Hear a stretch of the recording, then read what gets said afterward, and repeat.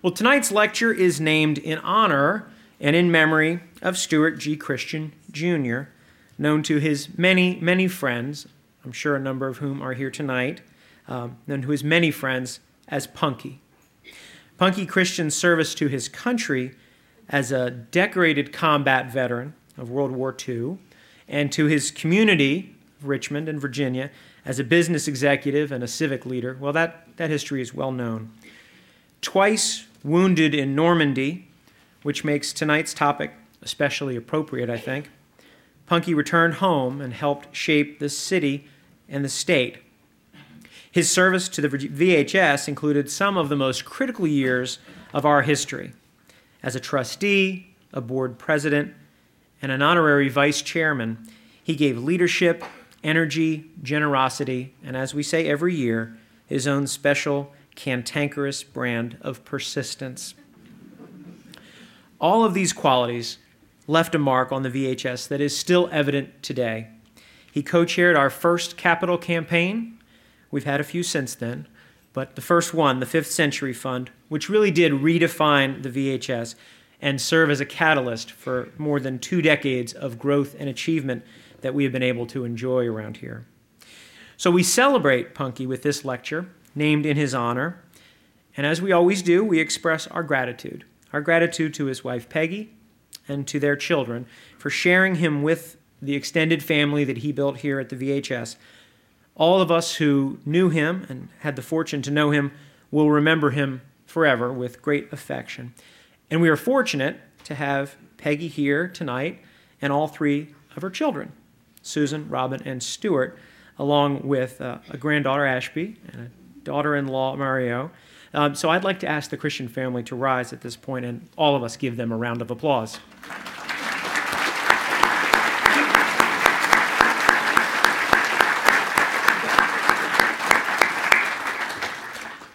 And finally, before I introduce our speaker, it's been our custom the last number of years when we've been covering World War II topics with the Christian lecture, to ask if there are any World War II veterans with us in the audience tonight.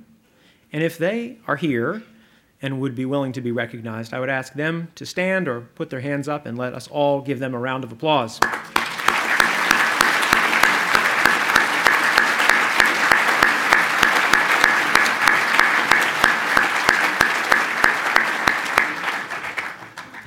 I think our gratitude should be clear, but let me say it is an honor to have you with us tonight.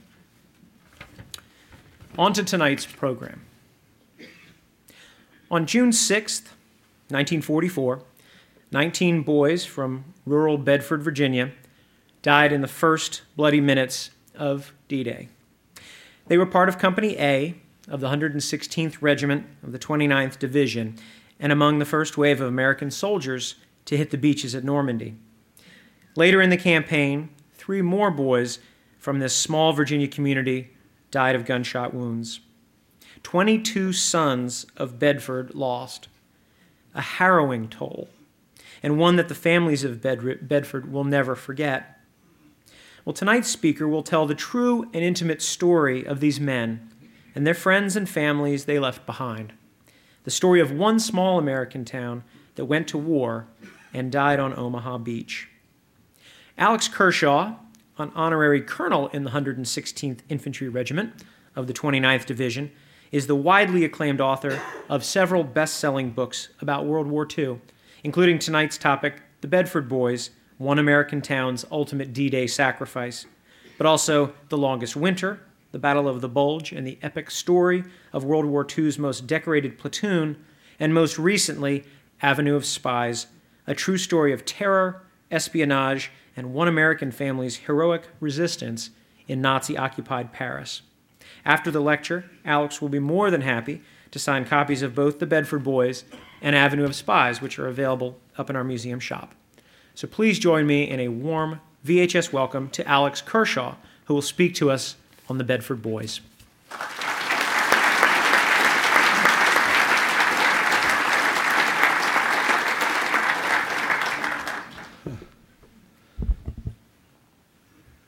Can you hear me okay? I have a very strange, limey accent. I I apologize for that. I wanted to start by saying thank you all for being here. I'm flattered and honored that so many of you would turn out to listen to me. And thank you for the Historical Society. Thank you for inviting me. I walked along Omaha Beach for the first time in 2001, June the 6th, 2001, not long, obviously, before September the 11th. And I was researching a book about a photographer called Robert Capa, the greatest combat photographer of the 20th century. And his glory hour, literally it was 1 hour, was spent on Easy Red sector of Omaha Beach at 6:30 a.m. on June the 6th, 1944. And I thought I had to go back to where he photographed, where he took the most evocative images of D-Day, the most important day, I believe, of the 20th century. And while I was walking along that beautiful golden arc of sand, I noticed at the far western end, closest to America, a giant concrete block. And I thought to myself, what is a large concrete block doing on this beach? And I discovered that it was the National Guard Memorial.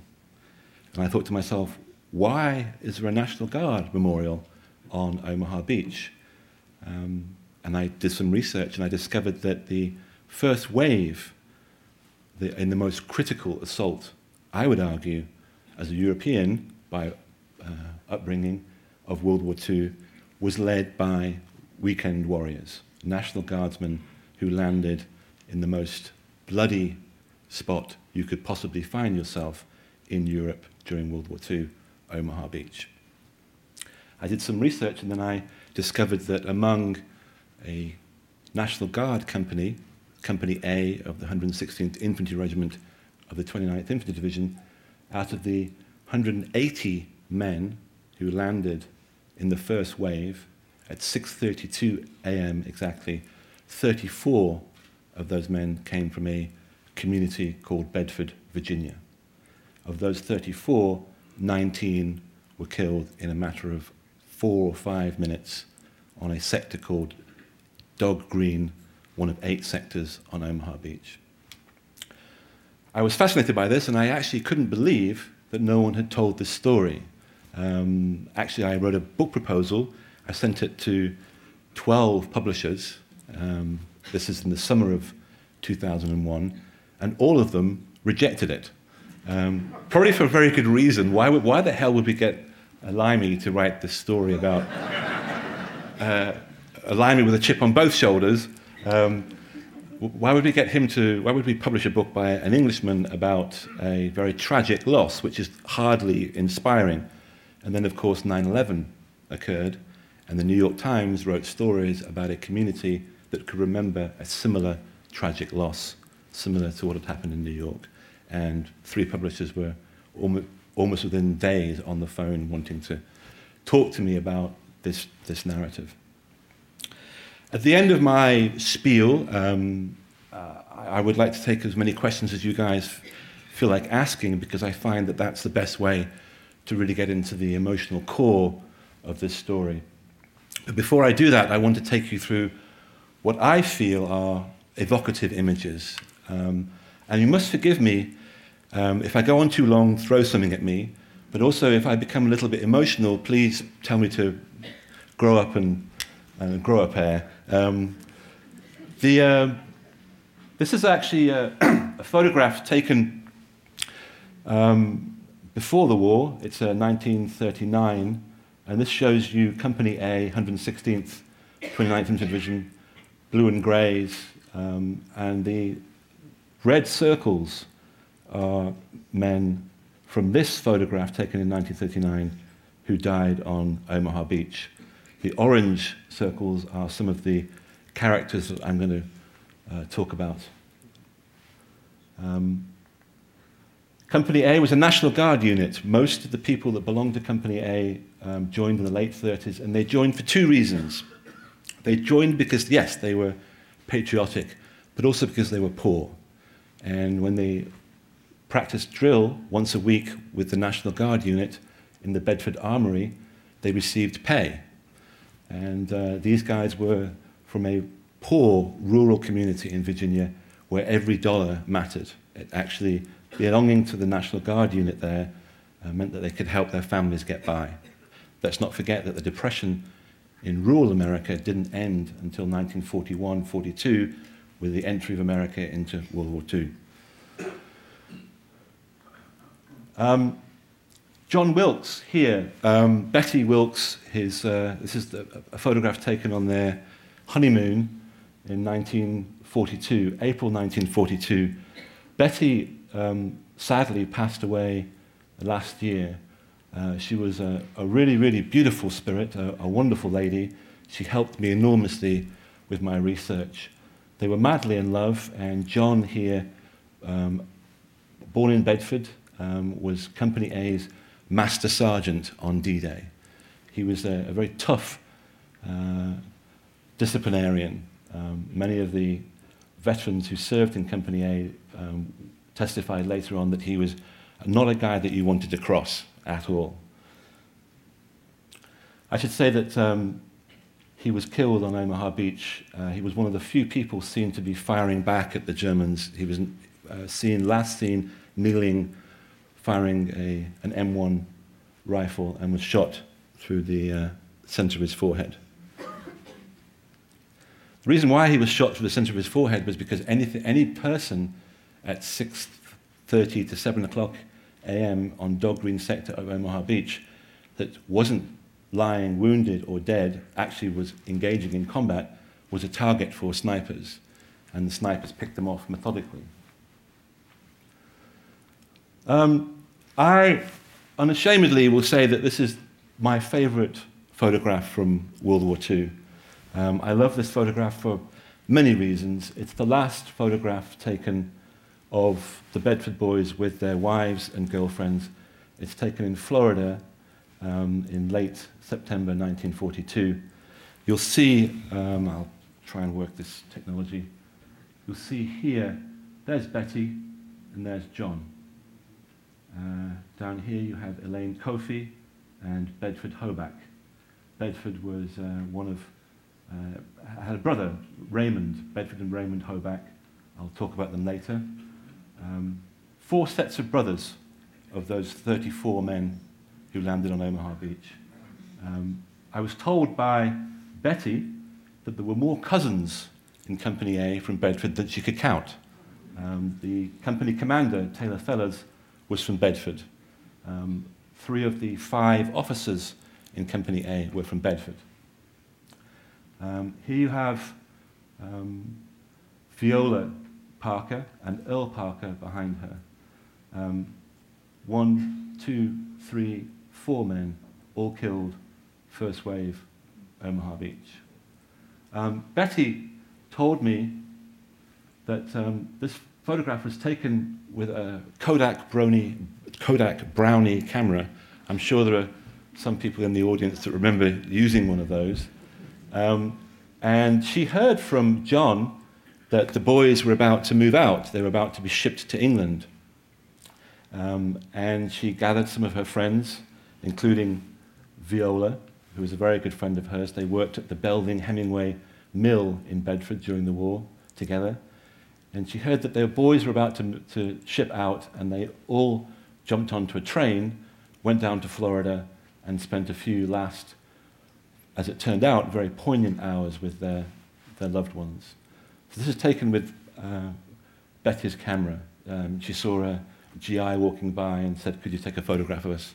And he took the photograph. And I think it's so beautiful because it's, when I romanticize the 1940s hugely, and I think for good reason.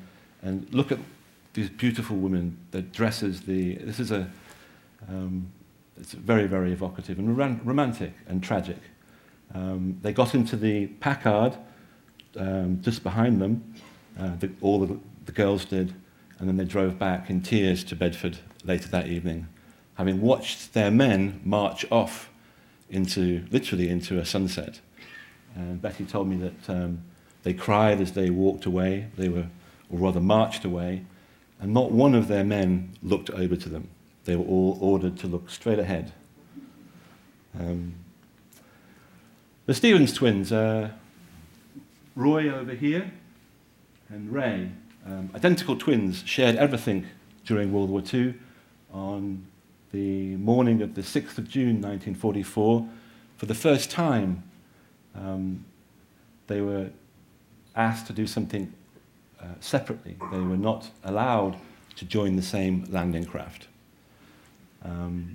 They'd shared everything, literally, since they were kids. They even dated the same set of sisters in Bedford at one point. And Roy was in LCA 102, and Ray here was in a separate landing craft. At about 4 a.m. on June 6th, 1944, Ray came over to Roy and said, I want to shake your hand. And Roy knew that Ray had very little confidence that he would come back alive. He had plenty of courage, but he felt doomed. In fact, before they'd left the States to go to England, Ray had expressed a great deal of anxiety about his future. At 4 a.m. that morning, they met each other on the pitching deck of a ship out in the English Channel, and Ray said to Roy, I want to shake your hand. This is going to be the last time. And Roy said, I won't shake your hand. You're not going to die. You'll make it across Omaha Beach, and we'll meet at a crossroads in a village called Vierville-sur-Mer, above Dog Green on Omaha Beach, later on this morning. You'll make it. Believe me, brother, you'll make it. Roy's landing craft was sunk a mile off Omaha Beach. He was fished out of the water by the Limeys, taken back to England. He landed on Omaha Beach, didn't even get his feet wet 3 days later. Ray was one of 19 Bedford boys killed in the first wave on Omaha Beach. The 29th Division arrived in England in October 1942. They crossed the Atlantic on the Queen Mary. And for most of 1943, the 29th Division was the only infantry division, entire infantry division, based in England that could provide for that country's defence. And because they were in England for so long, longer than any other American unit in World War II, from October 1942 literally to June the 4th, 1944, we, the English, nicknamed them England's Own. There were lots of love affairs. A lot of these guys fell in love with English girls. They became very wedded to my country of birth, and are still fondly remembered in some of the villages where they were based. In fact, in Ivybridge, which was their last base in England before leaving for France, there's a landlady in the Ivybridge pub who still, believe it or not, remembers some of these Bedford boys. She's a very old landlady, but she obviously didn't drink too much of the finer fare, but the memory's still there. There are still memorials in this small English village in Devon to the Bedford boys. They commemorate these guys every year. Extraordinary 4 young men, fantastic baseball players, all 4 from Bedford, Virginia. 3 of them were killed on Omaha Beach. The tall guy here, most years I'm able to go to his grave above Omaha Beach and with parties from the National World War II Museum, and we often put a rose and a flag on his grave. Elmer Wright here was from Bedford. He was a fantastic, really, really exceptionally talented pitcher, and had been offered a place in the major leagues after the war. He pitched for a team called the 116 Yankees, and these 4 belonged to the 116 Yankees, all from Bedford. And the 116 Yankees won what was called the ETO World Series, European Theatre of Operations World Series in baseball. It was sort of for servicemen overseas in Europe. It was their equivalent of the World Series. And in April of 1944, these guys belonged to the winning team. The sausages, that's what the containment camps were called in May of 1944. Of the 150,000 Americans who were involved on D-Day, almost all of them were placed in sausages, containment camps, and sealed off from the outside world for around about 3 to 4 weeks. This picture shows you 4 of the 5 officers from Company A. There were 5 men who led those working class kids, basically, average age 20, 21, into combat on Omaha Beach. Oops. Over here, we have Master Sergeant John Wilkes. You remember him from earlier on. And here we have Ray Nance, First Lieutenant Ray Nance. And all 4 of them landed on Omaha Beach. 2 of them were killed. A very rare photograph. I was very lucky to be sent this by someone in England, actually. And this is early on the morning of June the 4th, 1944, as Company A, right here, 34 of these men you're looking at from Bedford, Virginia, as they march through Ivy Bridge towards Weymouth, where they will board a boat to take them across the English Channel. So that's the last known photograph taken of the Bedford boys as they march to meet their fate. A wonderful, wonderful photograph. It's the best shot you'll ever find of what it was like to be in one of those landing craft, pitching around in seas of up to 8 to 10 feet, having barely slept, vomiting, scared, witless, and most of these guys knowing that they stood a very good chance of being killed. This is actually just off Easy Red.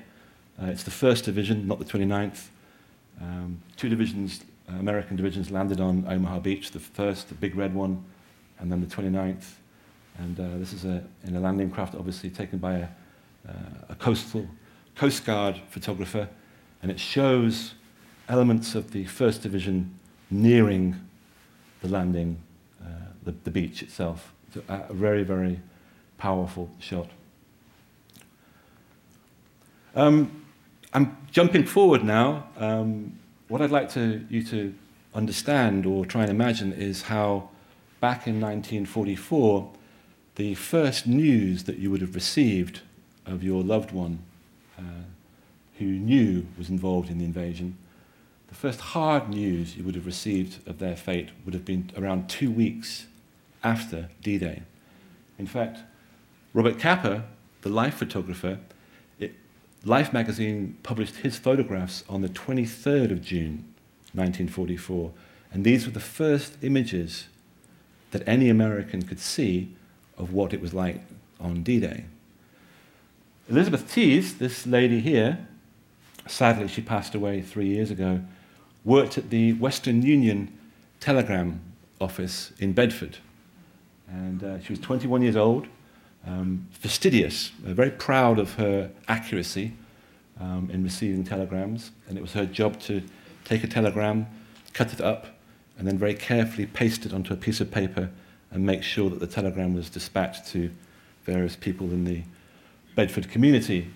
And on the morning of the 21st of July, 6th of June, 21st of July, she went to work as she did every day. And around 10 o'clock in the morning, she turned on the teletype machine at the back of a coffee shop in Bedford, Virginia. And the first words she saw were, "Go ahead, Bedford." She replied to the Roanoke Central Office, "This is Bedford." And then the message that came back was, "We have casualties." She told me on the 21st of July, from 10 o'clock in the morning to around about 1 o'clock in the afternoon, give or take a few minutes, she received 7 telegrams announcing the death of a Bedford boy.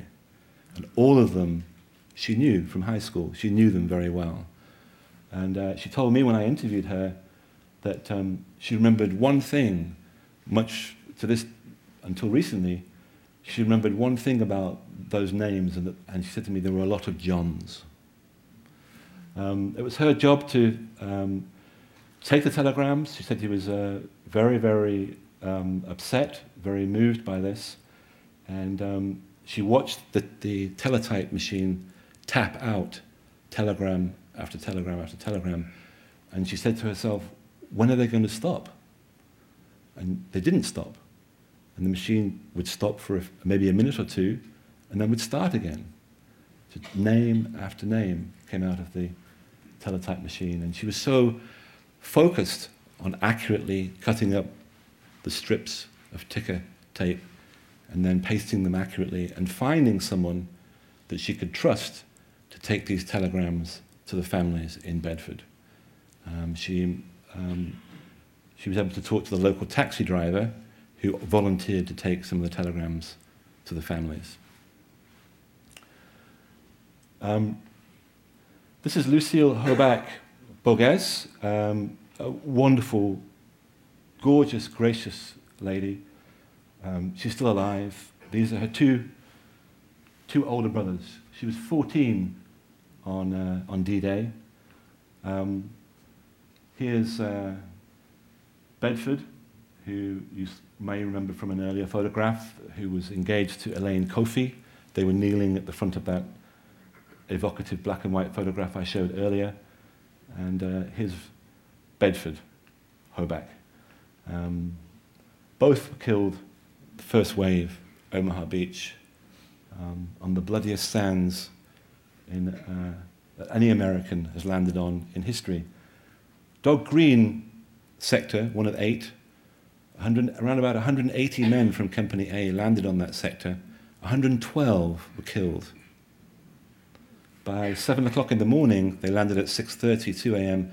By 7 o'clock in the morning, there were barely anybody that was able to even stand, let alone fight. She told me that her parents received a telegram on the 21st of July. Elizabeth Tease had made sure it was pasted beautifully.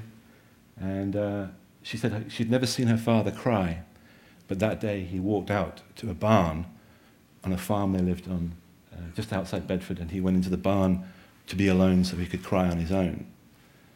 On the 23rd of July, a Sunday morning, she and her parents were preparing to go to church, and suddenly the taxi driver turned up again, walked along the path to their front door with yet another telegram for her other older brother. Two brothers killed. Her parents found out 2 or 3 days apart, and she told me that it destroyed her parents. They were never the same again, and her entire childhood was spent living in the shadow of that loss. A wonderful, wonderful lady, and she spent a lot of her life in the last 20 years raising money for the National D-Day Memorial, giving talks to high schools. I appeared with her in 2003 at the Smithsonian Museum. I was able to sit beside her, and she told the story of her brothers and just how much they had meant to her and how much that loss had impacted her. Remarkably, in late July, about a week after the tragic news arrived in Bedford, a package arrived from the European Theatre, from Normandy. And it was Raymond Hoback's Bible. Now, those of you who've seen Saving Private Ryan, you'll perhaps remember a scene where there's a Bible that's been washed ashore, that's on the high water line on Omaha Beach. That part of Saving Private Ryan is taken from this true story. This is Raymond's Bible, and I won't read you the letter, but a private had been walking along Omaha Beach and had discovered this Bible, had opened it, and then sent it to the address given in the front to Lucille's parents. And it was a very simple message, a very powerful message. And he said, I thought that you folks would appreciate receiving this. Everyone I know lost something or someone on D-Day, but perhaps you'll treasure this. And Lucille told me that her mother put this Bible on top of the television in the parlor or the living room, and it stayed there for the rest of her mother's life. No one was allowed to touch it. It was the only thing she had from her two sons to remind her of what she'd lost. And in fact, I made a terrible mistake by naming the book proposal, my original book proposal for the Bedford Boys, by a really awful title. I love it, but it was awful. And the title was Where Are My Boys? And that's what Lucille's mother would wake up screaming 30, 40 years later. Where are my boys? Anyway, I took this photograph of the Bible. Those are Lucille's beautiful fingers there. I took this about 3 years ago. We were making a PBS documentary about D-Day, and it's something that Lucille still treasures to this very day. Evelyn Schenck, she lost her husband on D-Day, one of 4 widows from Bedford, and she was a school teacher, and she told me that she really struggled terribly with depression and grief, but she was lifted by one thing, and that was the fact that she had a job and she had to go back to school in September of 1944, and one of her pupils had learnt that she'd lost her husband, and this is, I'll give you a prize if you can read that handwriting. When I sign books later on, you'll realize that that's actually really very good handwriting. And I'm not joking. She told me that, this is what she told me. She said, my pupils gave me the will to go on. And this is a letter from a young man called Booker Goggin. And it reads, I think he was in 2nd grade. Dear Mrs. Schenck, I am sorry to hear about your husband. I wish I could come to see you. Please come and see me. I really hope you'll be my teacher next fall. With love, Booker. So she received this before she went back to work, and she told me that it was something that inspired her and made her realize that she should carry on, and she had to look after her pupils. And she told me they gave her the will to carry on. You remember, I keep referencing the photograph I showed you, the most beautiful photograph from World War II. And you remember there was Viola Parker on the far left, who was married to Danny Parker.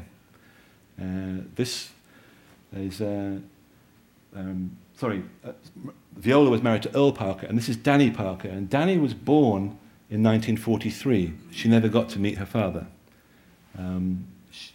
Earl shipped out before she was born. She's still alive. I've spent quite a bit of time with her, and she's the only child of a Bedford boy who was killed on Omaha Beach. Only one of the Bedford boys had a child, and she was that child. And this is her at the memorial in front of the courthouse in downtown Bedford, and this memorial was unveiled on June the 6th, 1954. And her father's name is on the plaque here. 22 Bedford men died in the Normandy campaign. And she's in her Girl Guide uniform here. And if you go to the really very, very powerful holy place, the graveyard above Omaha Beach, where there are 9,350 odd Americans lying at peace, at rest. You'll notice that there's a wall of the missing with around 1,500 names on it, and her father's name is on the wall of the missing. 2 of the 22 men who died in the Normandy campaign their bodies were never found. And Danny told me that in the 1970s, suddenly her mother, Viola, who never really recovered from the death of her father, she drank very heavily. I believe that she probably died earlier than she should have because she drank so heavily. In the 1970s, her mother received a letter out of the blue, and in the letter were Earl's dog tags. And this became a memento that is still very prized, like the Bible in her family. And it's a complete mystery as to where the dog tags were found and how they reached her. One of the two brothers, 4 sets of brothers. This is Roy Stevens, returning for the first time to the very spot, Dog Green sector, Omaha Beach, where his brother landed with the rest of the Bedford boys. And this is taken on June the 6th, 1994, on Omaha Beach. And this is Roy here, at the center here. Notice the blue and the grey here, the symbol here. Roy was the most important source for my book. If you look in the notes section, you'll see interview with Roy Stevens, etc., etc. And he went back in 94, and he was determined to go back to where his brother had died. He was determined to pay his respects to literally his other brothers that had served that day. Roy had landed 3 days after June the 6th on D+3, 9th of June, didn't get his feet wet, walked along the beach with a friend of his, a guy called Clyde Powers, and they saw Germans with wheelbarrows. And the Germans had dead Americans in the wheelbarrows, and they were wheeling these dead Americans up to a makeshift graveyard, the first graveyard above Omaha Beach. The one that you go to today is about half a mile further to the east. And Roy told me that there were rows of wooden crosses, mounds of earth, and dog tags were hanging from each cross. And he hoped and prayed that he wouldn't find what he feared he might find. And he and his best buddy, Clyde Powers, walked along the rows. They were alphabetized, they were alphabetical order, excuse my English. And he went to the row beginning with S. And this is a true story, it's true. And he went to the row beginning with S, and he looked at the dog tag, and it was his brother, Ray Stevens. Clyde Powers, his best buddy, walked through the graveyard, and he found his brother's dog tags. They spent most of the afternoon on the 9th of June walking around the graveyard, and they found 16 dog tags from guys in Company A that they had boarded landing craft with in the early hours of June the 6th, D-Day. Roy walked across those deadly sands. I went there with my wife for the first time. I've been many times, but my wife went with me for the first time 3 years ago. And when we stepped down onto the sands, she told me I'm shivering. She felt something. And whenever I go back, and I'll be absolutely honest with you, I'm trying to be an atheist. As I get older, I'm less and less sure that I should be. But I have never felt the presence of spirits in the way that I feel them on that beach. Perhaps it's because I know what really happened there. Perhaps that influences me, but I'm very aware of the huge amount of death that occurred there, the lives that were lost. And I think a lot of people who go there are touched by that in some way, certainly in the graveyard. He walked across the sands of Omaha Beach, then walked up an exit, the D1 exit, to what's also called the Vierville Draw, leading up to Vierville-sur-Mer, the village where he had planned to meet his twin brother. It's now called Avenue de Bedford. The French have appropriately named that one exit, one of 7 exits from Omaha Beach, the most critical exit, the most important exit, leading from the most the most critical sector on that beach. And he walked up to the crossroads where he was supposed to meet his brother, and he told me I put my hand up in the air as if he might be there still, somewhere in heaven, for me to shake his hand.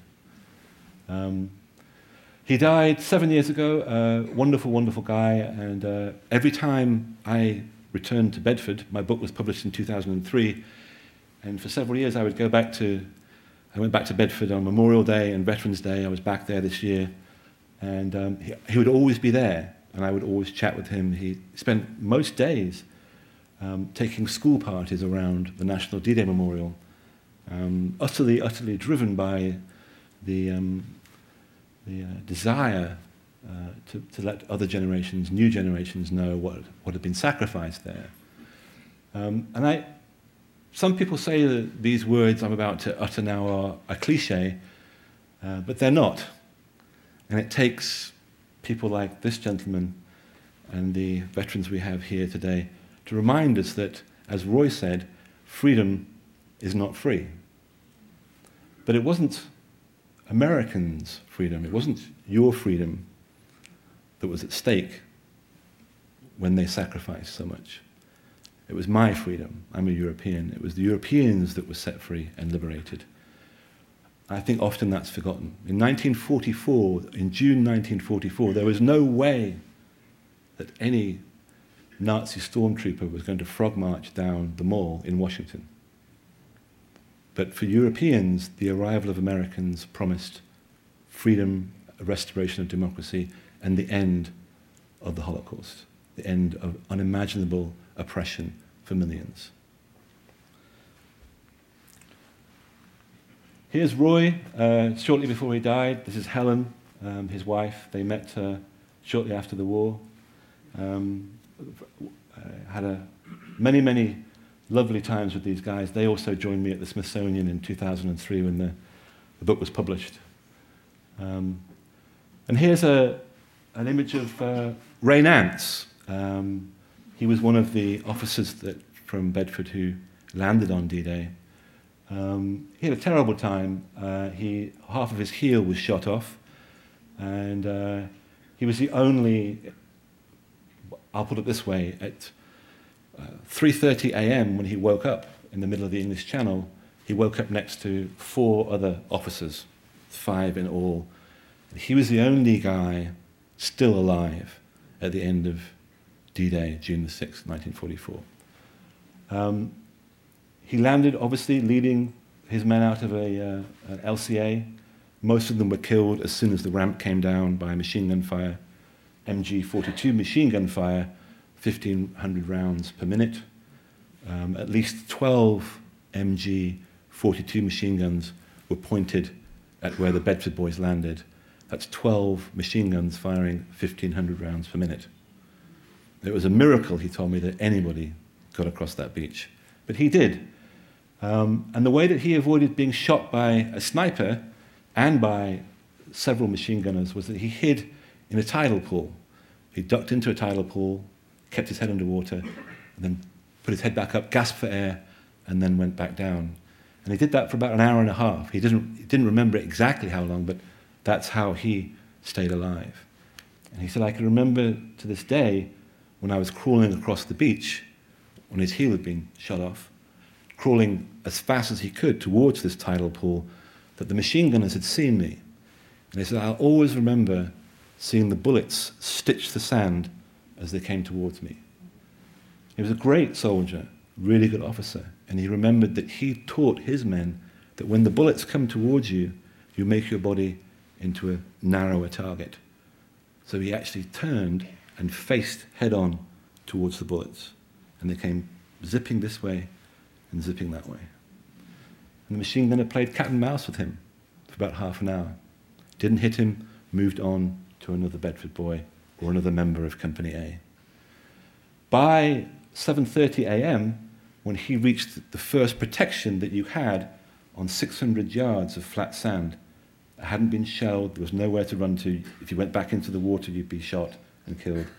The only way you could go was forward. By the time you got to the first protection, which was a seawall, it was around about 7:30 a.m.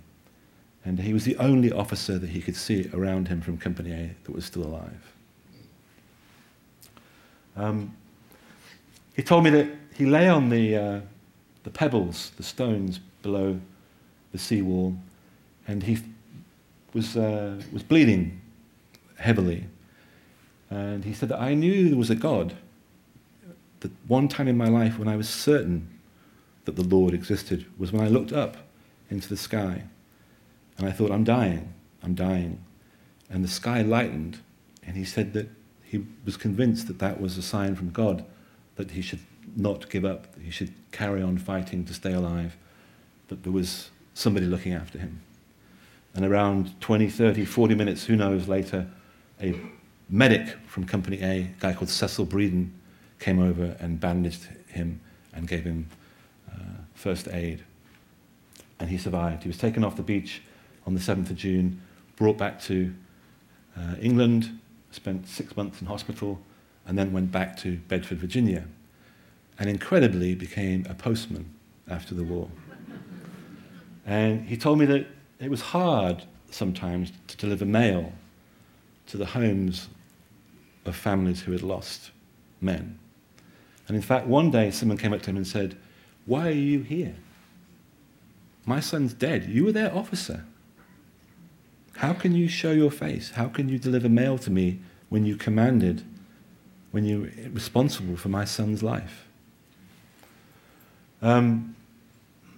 He lived in Bedford for the rest of his life, retired as a mailman and delivered the mail to families who'd lost the most precious thing for the rest of his days. Passed away. He was the last Bedford boy alive who'd actually landed on Omaha Beach and fought there, and he died in 2007, I believe.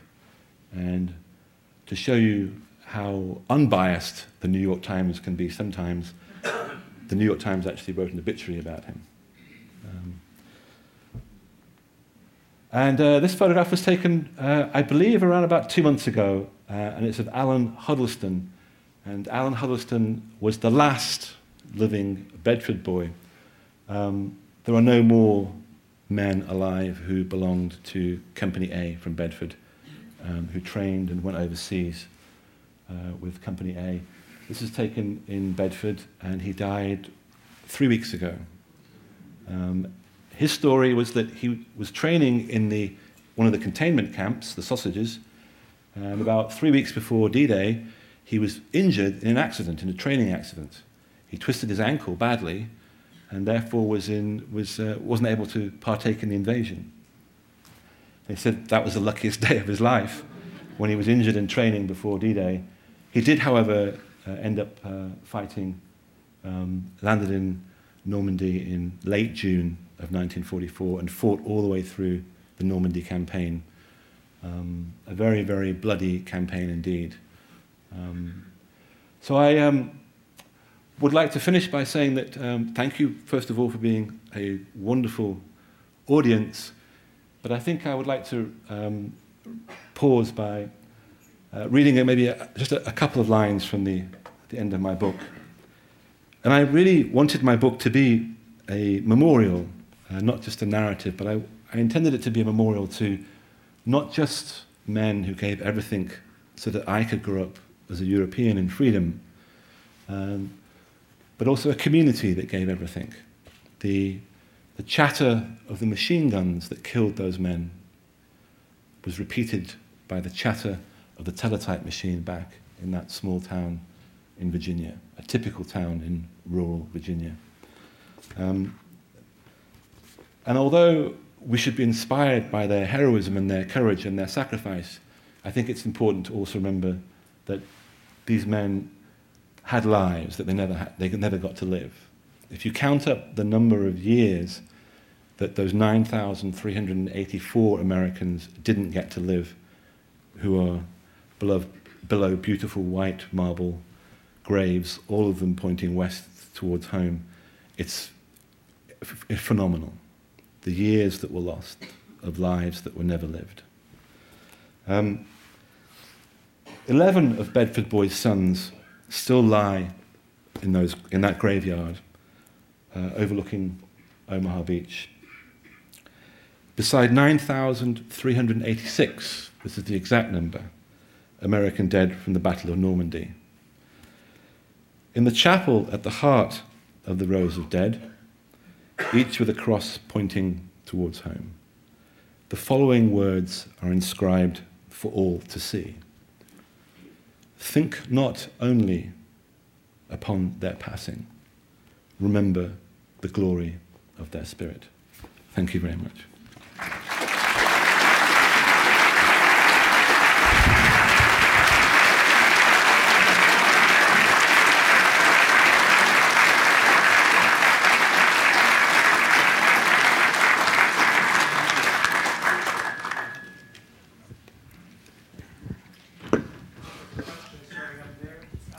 Oh, sorry, yes.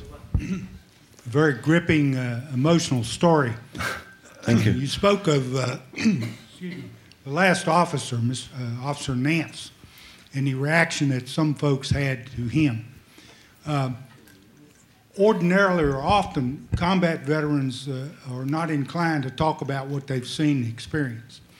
When the survivors came back, I'm sure they were surrounded by family members wanting to know what happened.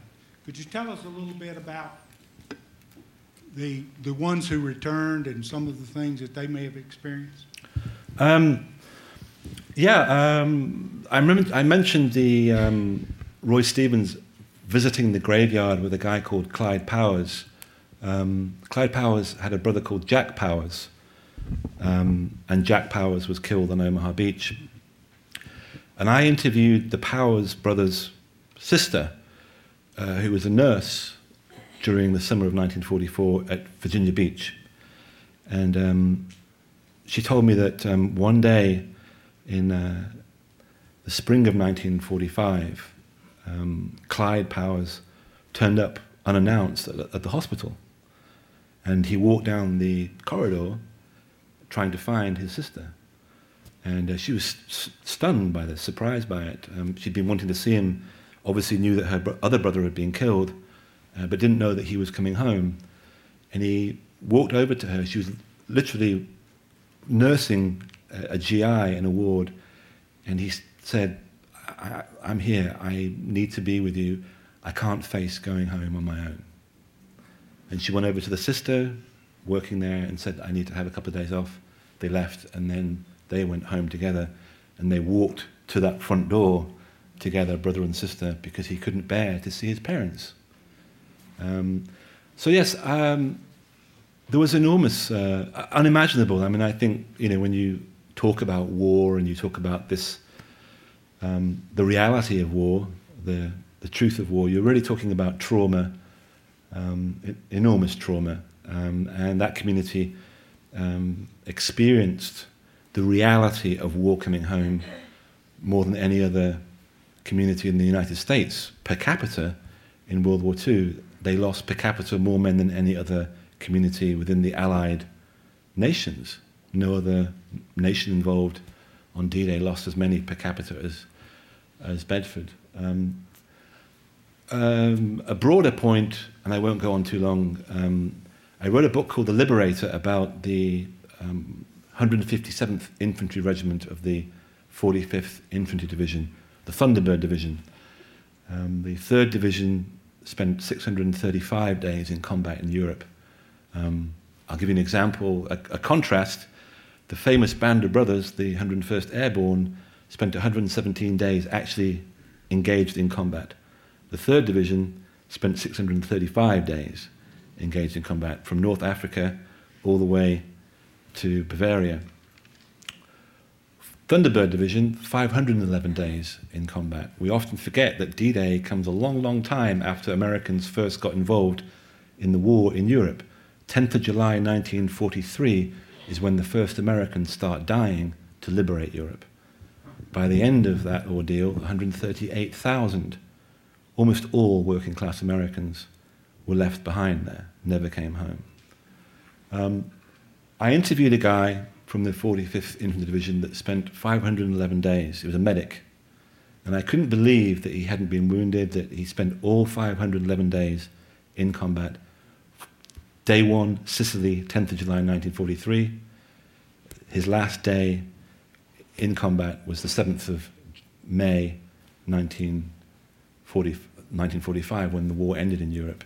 He was at present Sicily, Italy, south of France, Germany, and liberated Dachau.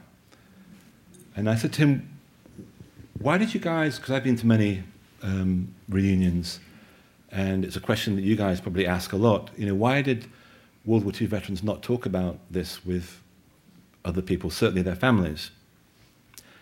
And he told me, well, imagine being in the worst car crash of your life every day for 511 days. Would you want to talk about that? And would you want to talk about that with the people that you held so precious and pure, that the last thing you wanted to do when you were broken and brutalized and damaged permanently psychologically by 511 days of war is to come back to a small community in Virginia, for example, and then poison the things that you dreamed of for so long. You wanted to keep that pure.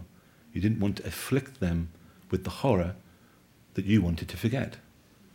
So I think it's only later on, when veterans got into their 70s and they started going to reunions and they felt they were in a safe space, they could drink together, booze loosened them up, and they were able to start to finally talk, first with their comrades, and then that started to seep out, and then if you were lucky, maybe they would talk to you if you were a kid. But many children that I've met at reunions say that my dad never told me anything.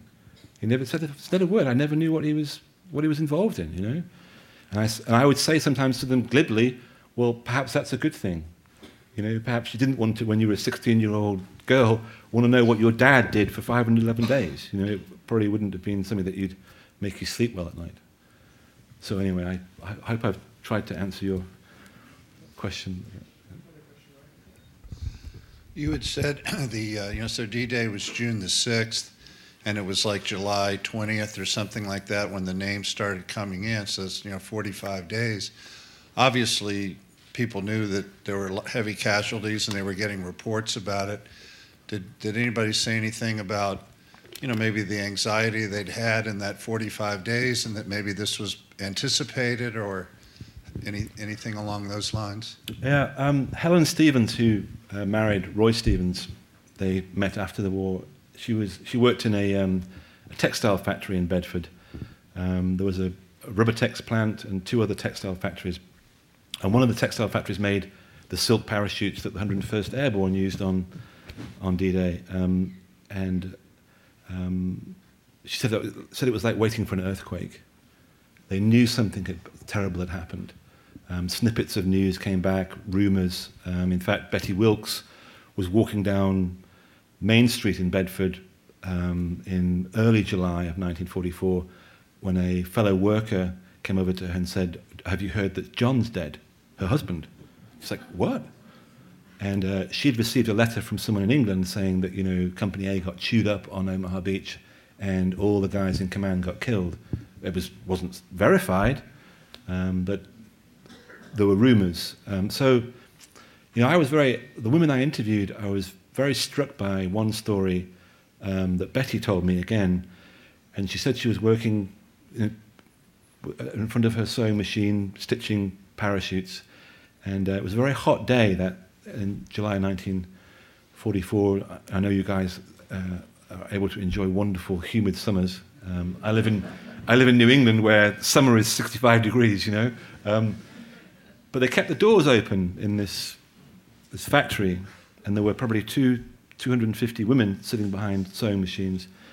And the foreman, that morning of the 21st of July when the telegrams came in, the foreman was watched by everyone.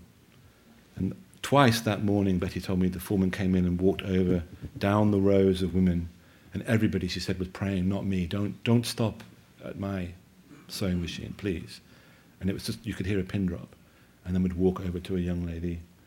In fact, Viola Parker, whose daughter was Danny, she was working in the same factory, and Betty told me that she saw her the foreman come over to her and, wailing, hysterics. She collapsed, had to be helped out.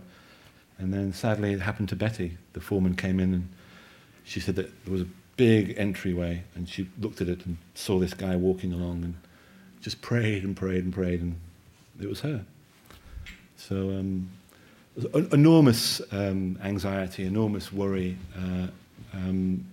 incredible when you think about knowing that something terrible had happened and waiting so long for the news to arrive. So yeah, they went through, I can't imagine what it'd be like to, let alone for the wives, but the parents. I have an 18-year-old son, and I can't imagine what it would be like to have to wait to find out whether my son was alive or dead, knowing that there was a very good chance that he'd been killed. I just can't imagine what that would be like. Final question from anyone? Right here. Yeah. Sorry.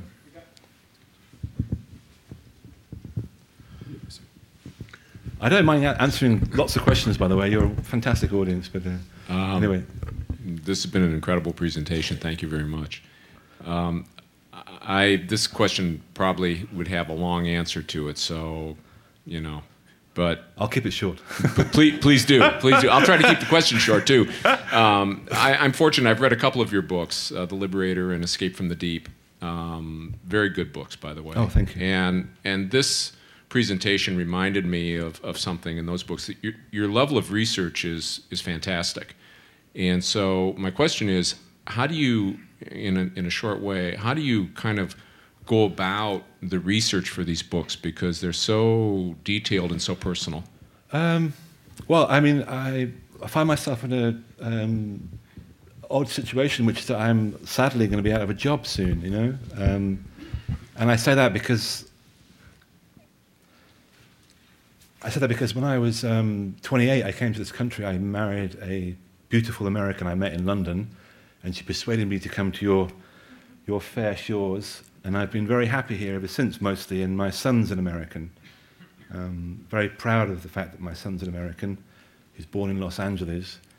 The words of my dad when I first talked about this to him were, was he swaddled in the Stars and Stripes? And you can interpret that as you will.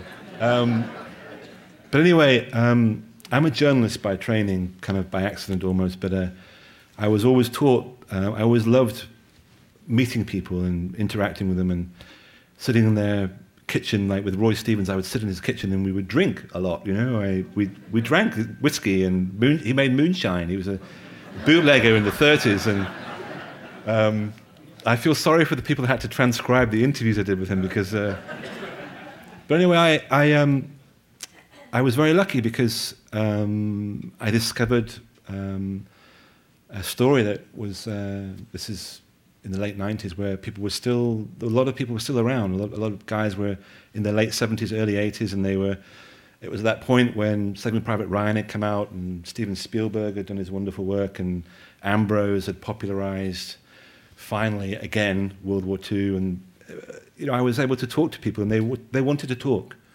And I think that I was very lucky in Bedford because I'm obviously a Limey and I'm an outsider. I'm not a northerner, I'm not wearing dark blue. Well, dark blue. But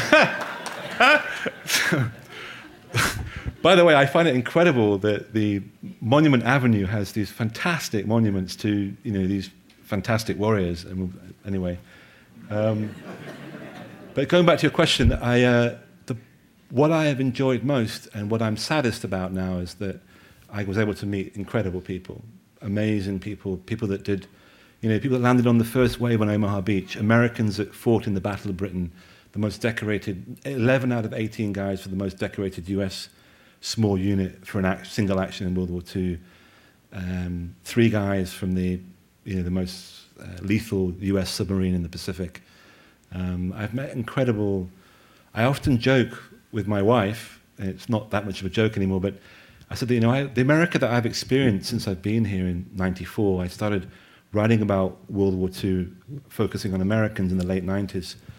So since then, my predominant experience of most Americans that I've got to know well, that aren't friends or neighbors has been mostly, and I'll say it honestly, working class, mainly white Americans that fought in Europe to liberate the place I love really profoundly. And I love Europe. I love this country, but I love Europe. I'm European. I'm proud of it. And these guys risked it all so that I could sit in a cafe in Paris when I was 16 and not be persecuted, not be in freedom. I mean, that's what it comes down to. So I've been blessed. I really have, and I'm sad because there are so few left, and I wish it wasn't the case. But I'd like to carry on writing about these people and meeting them and telling their stories for the rest of my life. And sadly, it's not going to be possible. I really feel uncomfortable about the idea that they are all of the people that fought in World War II that gave on the home front, the women that sewed the parachutes for the 101st Airborne, gave as much in some ways as many of the men who landed on Omaha Beach. They certainly suffered as much emotionally. But of the 14 million Americans that were in uniform in World War II and the many more millions that gave everything and were united as a nation like never before in your history, I feel reluctant to call them the greatest generation. I think that I would like to think that my son's generation could do the same thing. But part of me doubts that a little bit. I don't know. But I think the point I'm trying to make is that I don't think we should lump them all together and say that they are just this, because The Greatest Generation is a book title.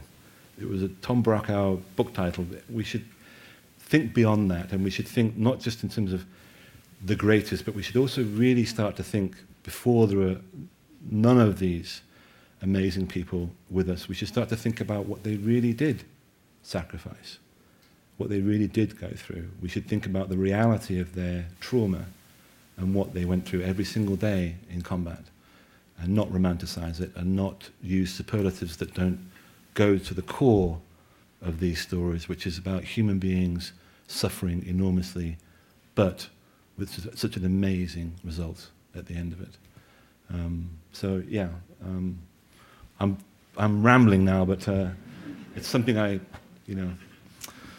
care about,